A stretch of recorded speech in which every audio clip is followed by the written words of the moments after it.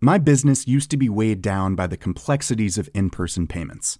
Then, Tap to Pay on iPhone and Stripe came along and changed everything. With Tap to Pay on iPhone and Stripe, I streamlined my payment process effortlessly. Now I can accept in-person, contactless payments right from my iPhone. No extra hardware required. What's truly remarkable is how I can cater to all of my customers' payment preferences. Whether they're using cards, Apple Pay, or other digital wallets, Tap to Pay on iPhone and Stripe ensure a smooth checkout experience every time. And it's not just me. Stripe helps businesses of all sizes, from local markets to global retailers, scale quickly and stay agile. To learn how Tap to Pay on iPhone and Stripe can help grow your revenue and reach, visit stripe.com/tapiphone. Even on a budget, quality is non-negotiable. That's why Quince is the place to score high-end essentials at 50 to 80% less than similar brands. Get your hands on buttery soft cashmere sweaters from just $60, Italian leather jackets, and so much more. And the best part about Quince, they exclusively partner with factories committed to safe, ethical, and responsible manufacturing. Elevate your style without the elevated price tag with Quince. Go to quince.com/upgrade for free shipping and 365-day returns.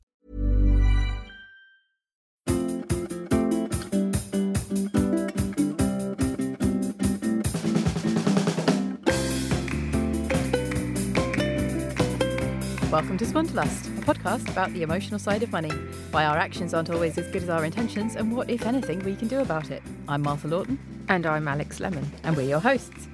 In today's show, we're going to talk about why managing your money is a key part of self-care. And why overspending and underspending can both be bad for your peace of mind. Hey, Alex. Hello. How are you feeling? I'm all right. I'm a little bit frazzly. I could do with some self-care. Yes. Clearly. Yes. Whereas I am feeling quite cared for at the moment and quite at peace, which is really nice. Any particular reason?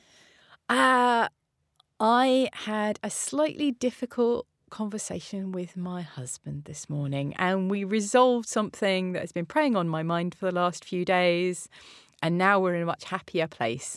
So I have taken care of my own emotional needs by having a conversation with my husband that needed to happen. So yeah, good self-care. That is good self-care, which is topical. It is. For us today. Or life in general, to be honest. Yes, I think it's a concept that you and I talk about quite a lot. Yes. As friends, as well as just podcast hosts. I think I even know about it as a concept because of you. Oh, really? And possibly your sister, yes. Yes. Introduced it to my world. That's nice to think I can be sharing the Sharing the self-caring. Yeah. It's something that for me has been hugely powerful to have in my life, because at various times I've had periods of being quite depressed.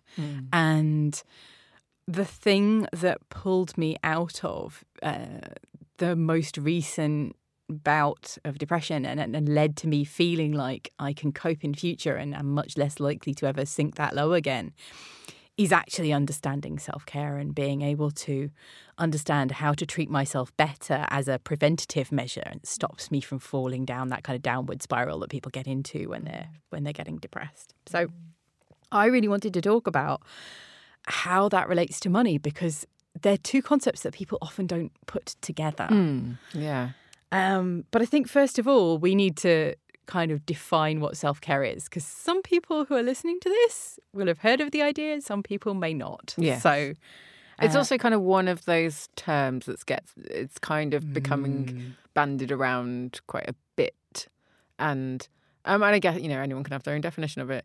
But it's still, we want to kind of refine it a bit in terms of what we're talking about today. Absolutely. We want to make sure that everyone's on the same page with this discussion, but also because I think it gets misdefined as well to a certain extent, and that leaves out one of the big, most important aspects of what self-care is and what it looks like. So do you know the origin? Do you know where it came from? No, I don't, other than you. Other than me. Okay, so About 6 years ago, I think, on a walk somewhere in the Surrey countryside, Martha invented the concept of self-care and told me about it, is what I think. Okay, and that writes out of history a group of people who get written out of history a lot. So self-care originated with queer Black women activists in the 70s and 80s who found that they were being asked to attend everybody else's protests and be involved supporting everybody else's activism, but they weren't getting that reciprocated. And they found they were burning out. And so they said, as the group of people who are expected to give to everyone else and who are also facing the most combined discrimination, treating ourselves as deserving of love and care and taking time to care for ourselves instead of caring constantly for everyone else around us is a revolutionary act. And they originated this idea of preventing burnout by doing nice things for yourself and caring for your own needs. And it's essentially an inversion of the golden rule. It's treating yourself as well as you treat others.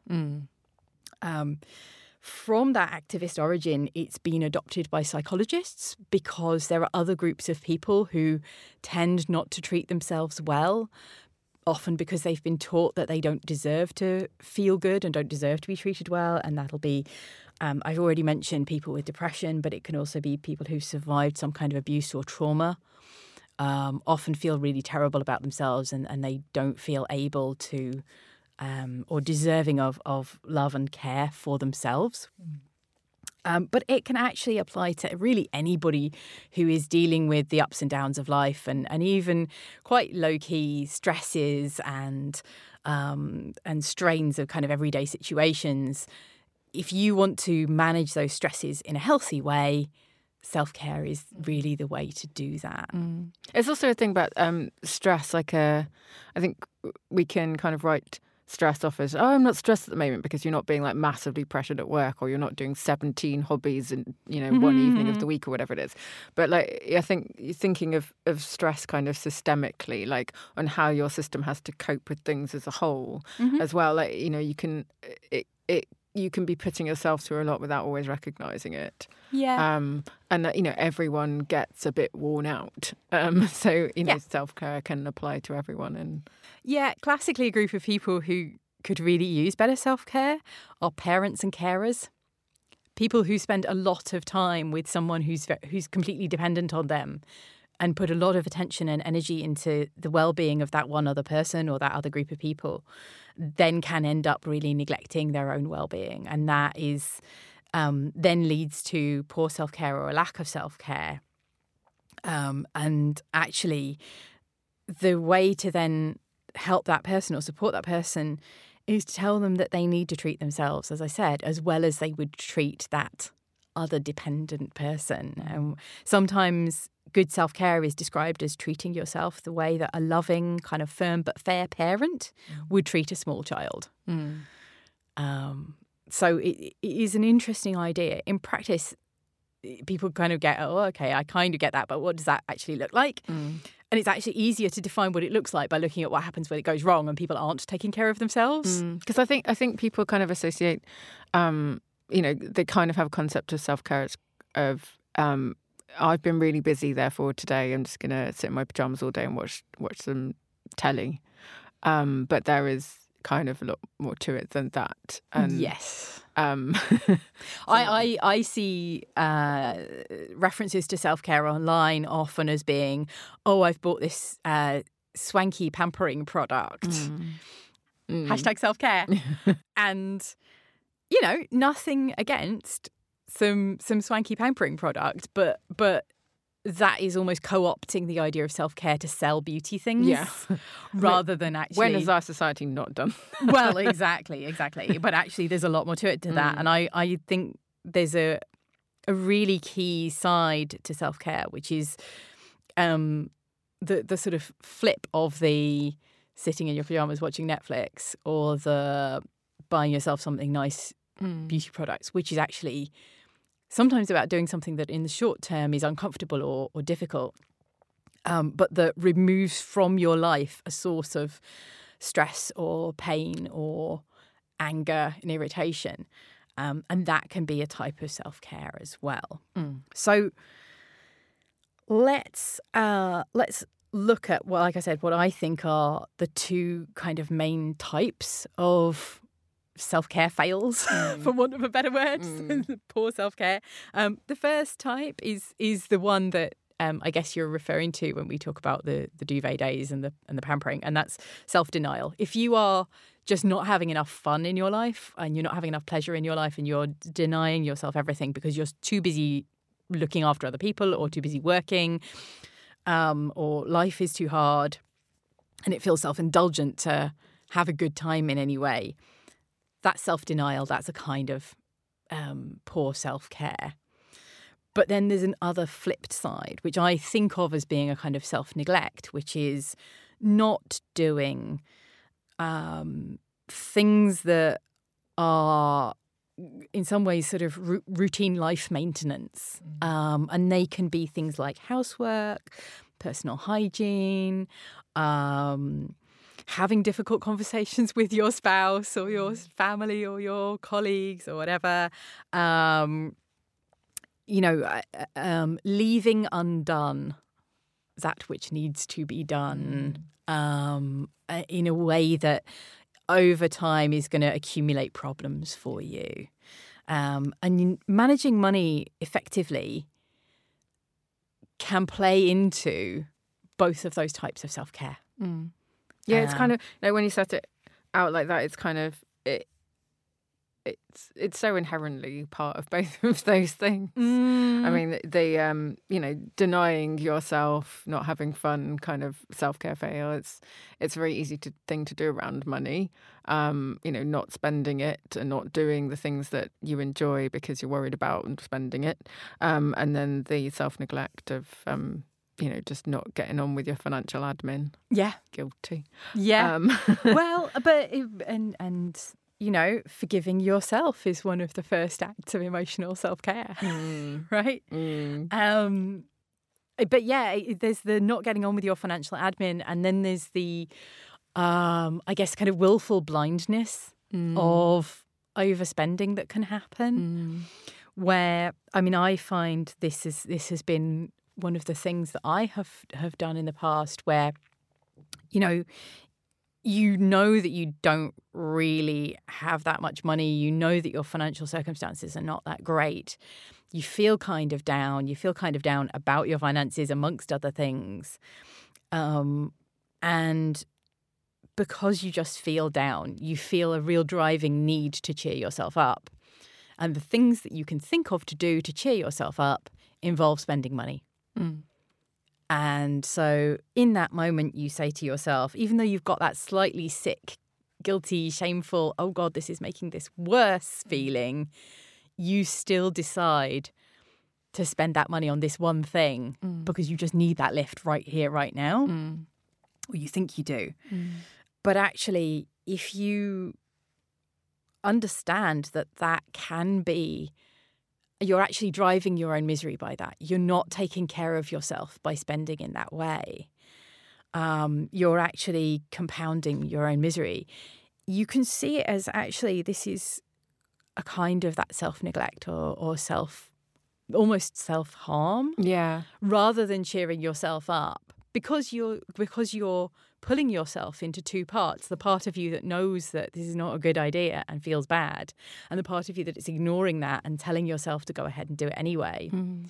If you think of the part of you that's ignoring it and going ahead and doing it anyway, that part of you doesn't wish you well. Yeah. It wants the thing, but it's not acting in your best interests. It seems to be about like balancing the conversation between those two parts, and that they're kind of two sides of the same coin, and you need to keep that coin sort of standing on its edge in a way. Yeah, like the not knowing where you are, not controlling where you are is actually, while thinking that I'm just going to get this thing because it's nice and I'll feel good about it, is actually neglecting yourself. Yes. Yes. Because you're denying what are quite important emotions. Yes. And denial of emotions is where all sorts of trouble comes along. Yeah. And it often comes about people who end up in that overspending mentality often have this idea of managing money as something they should do because it's grown up and that's what sensible people do. And then they simultaneously feel guilty for not doing it. They feel ashamed of themselves because they're not being that grown-up, sensible person. But they also push back on it because who wants to be a grown-up? Who wants to be sensible? I'm creative. I'm fun. I'm not that grown-up, sensible person. Push back. anger. And if instead of seeing controlling your spending and not pushing yourself into the guilt and misery and shame of debt, if instead of seeing that as being living up to that external image of yourself as a grown-up, sensible person, if instead you say, I deserve not to have that stress. I'm not living up to somebody else's external idea of what a grown-up should do by managing my money. Instead, I am protecting myself and being kind to myself by taking away this source of guilt and shame. Yeah. That approach of saying, not getting this thing right now is an act of kindness that is me protecting myself from future pain. I really think that's a facet that's not, obviously probably because that doesn't involve us buying things from companies that want to sell us things. But that aspect of what truly is self-care is really not vocalized or not exemplified very much. We don't really acknowledge that that there is this whole part of, not getting the thing or being organized, that actually self-care isn't all about checking out of doing things. It's actually about doing some particular things that need to be done. Yes. Yes. Because once you've done them, you can go, Yeah. And so, within this area of, being the active of self-care, it might be the active of, you mentioned doing your financial admin. It might be the activeness of getting some advice over something that you can't figure out by yourself. It might be the active act of having a conversation with a friend who always wants to go out somewhere really expensive whenever you meet up, and you just can't really afford to keep going to those expensive places. It might be, like I said, sitting down and really figuring out where your spending is going and what you can really afford, and making a plan for yourself about how you're going to do things better. But instead of seeing that, like I said, as being you trying to live up to some external idea of how adults behave around money, seeing it as, I am going to protect myself from a bad financial situation because I deserve not to end up indebted, being chased by bailiffs and having a horrible time. So we were going to look at self-care through the prisms of overspending and underspending. That's right. So let's talk about the underspenders. Yes. Yeah, I would probably class myself more in this. I mean, I definitely go through moments of being like, to hell with it, I'm just going to buy the expensive dinner. And then going, oh God, why did I do that? But I would, in general, probably classify myself as an underspender in the self-care fail department. Yeah, a bit of a denier, self-denier. Thinking that it's going to make me feel better, but actually, it doesn't work. Yeah. So, as somebody who experiences that tendency, could you tell us a bit more about where you think that?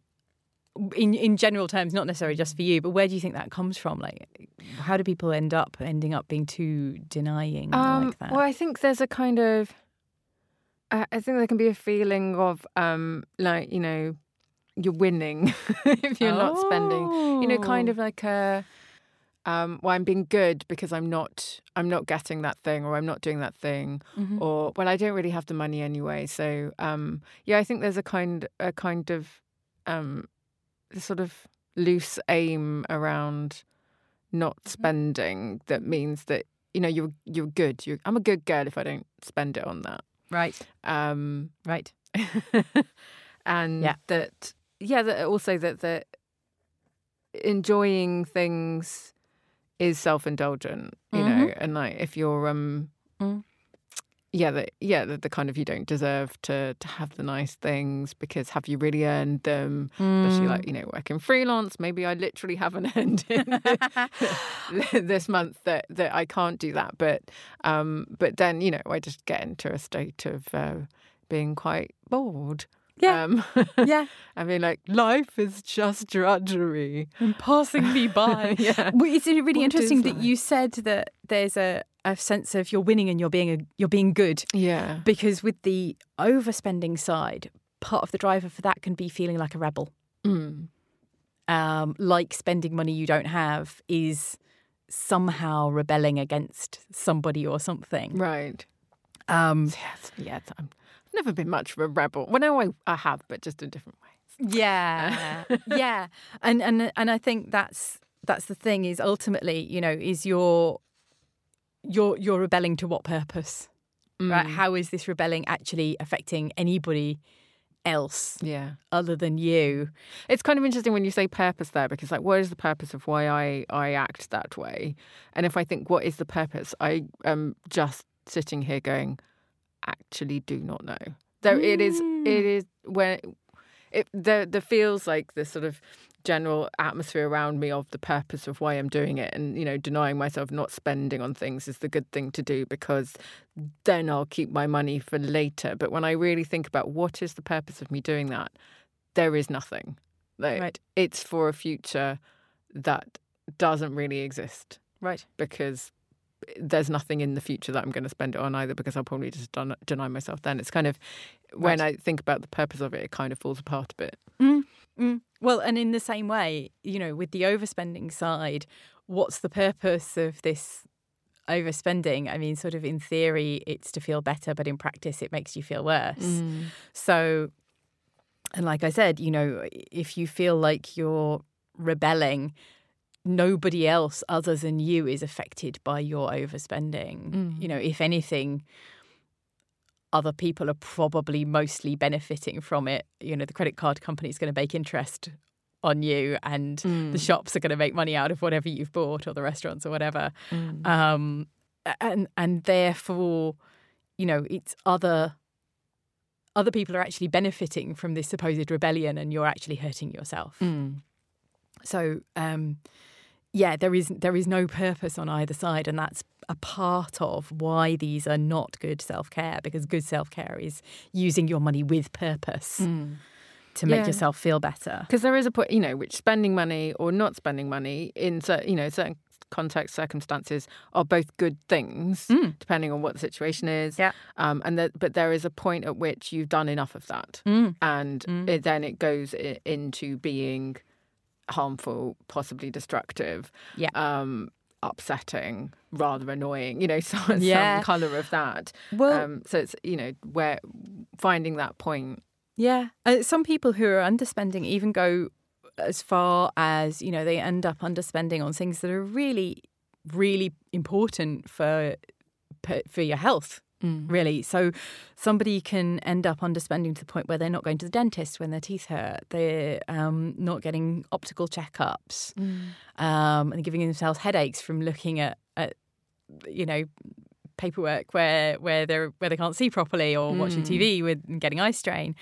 And or sleeping on a really uncomfortable bed, or there's often things that come about from failure to spend that have kind of real practical implications for your health and in that long-term way. So because if you get into it habitually, then you are it's quite easy to slip into doing it to the point that even what are essential needs become frivolous, inverted commas, because it can start with social life stuff, like I'm not going to go to that thing, or maybe I won't go to that, because things cost money. I'm not going to have that dinner. I won't go to those drinks. I'm not going to join that club because money. And then once you've got into a habit of cutting yourself off from things, because social life isn't necessarily frivolous. It's actually very important. And then you kind of scale back into it affects much more fundamental things because it becomes such a habit. Yeah.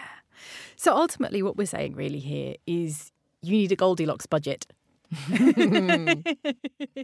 You need something that's not too tight and not too loose. What that's going to be is going to be really about you and your circumstances. And of course, there are some people who are in just really straitened financial circumstances and will have to make really hard choices. And we know that.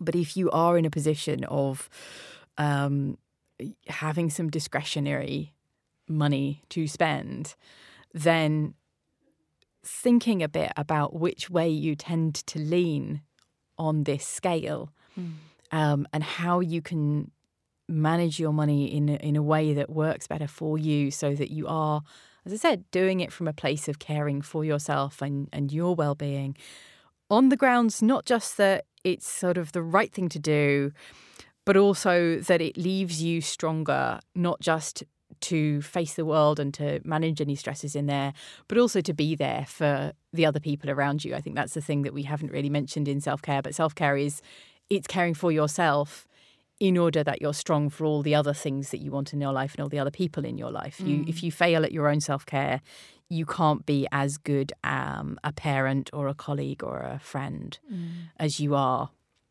or a community leader, or whatever roles you take in your life. Are there any sort of specific... So looking, if I'm the underspender, are there any specific tips for underspenders and overspenders that might... Because, thinking of acknowledging that, finances are a part of self-care and what that entails, and like seeing that behaviour in yourself, that's a good thing.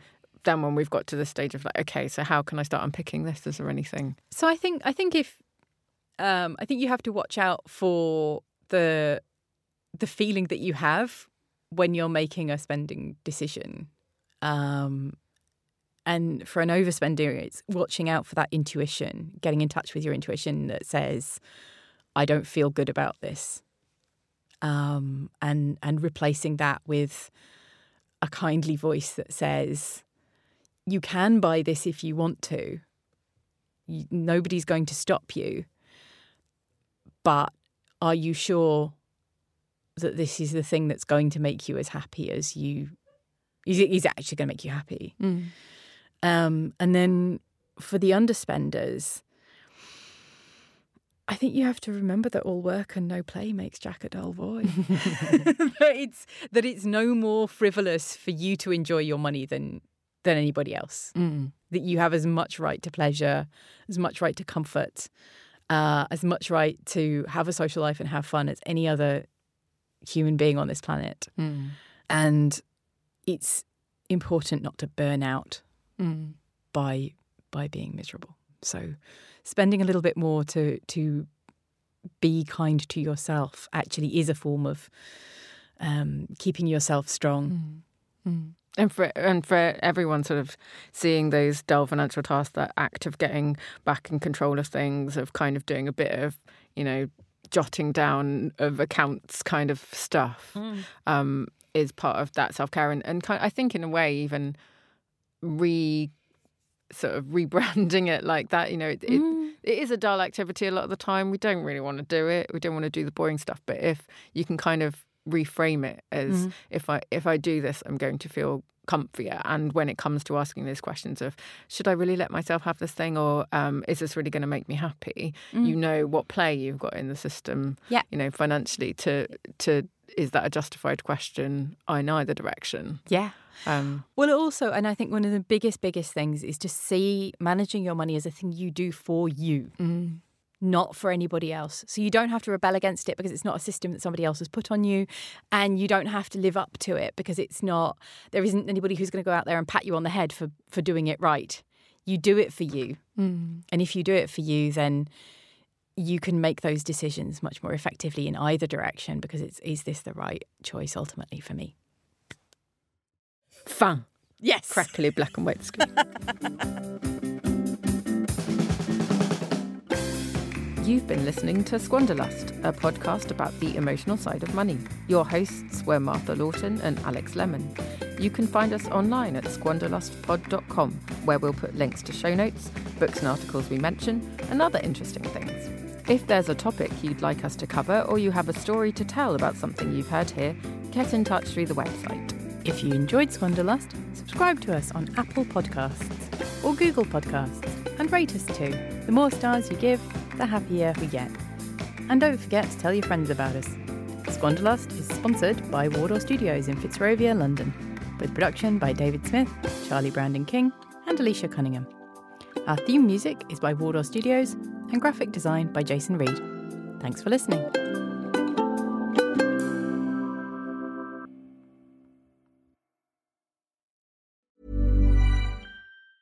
Hey, it's Ryan Reynolds, and I'm here with Keith, co-star of my upcoming film, If, only in theaters May 17th. Do you want to tell people the big news?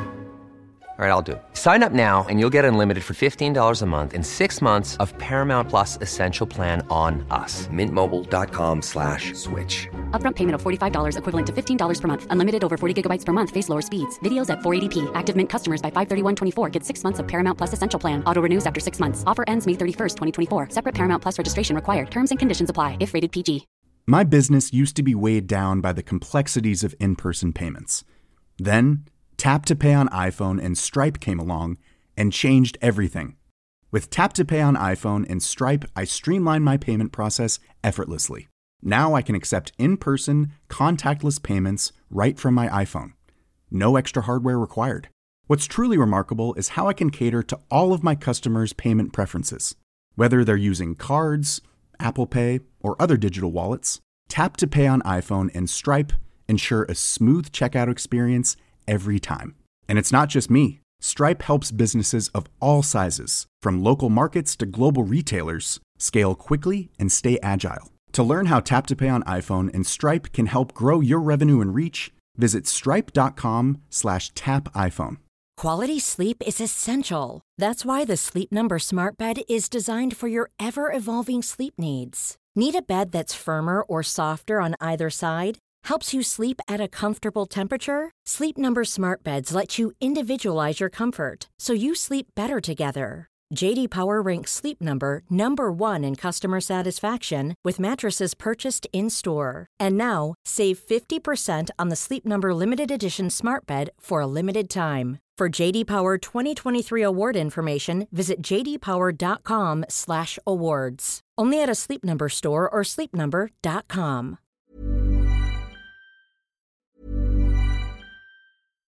My business used to be weighed down by the complexities of in-person payments. Then, Tap to Pay on iPhone and Stripe came along and changed everything. With Tap to Pay on iPhone and Stripe, I streamlined my payment process effortlessly. Now I can accept in-person, contactless payments right from my iPhone.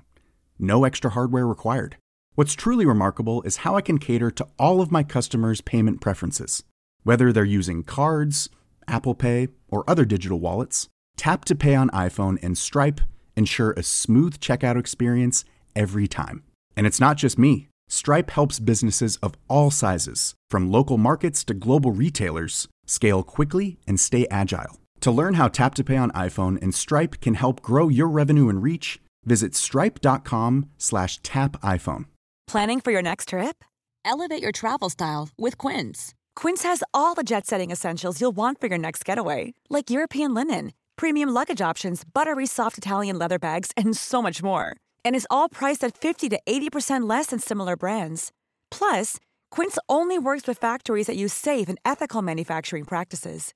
Pack your bags with high-quality essentials you'll be wearing for vacations to come with Quince. Go to quince.com/pack for free shipping and 365-day returns.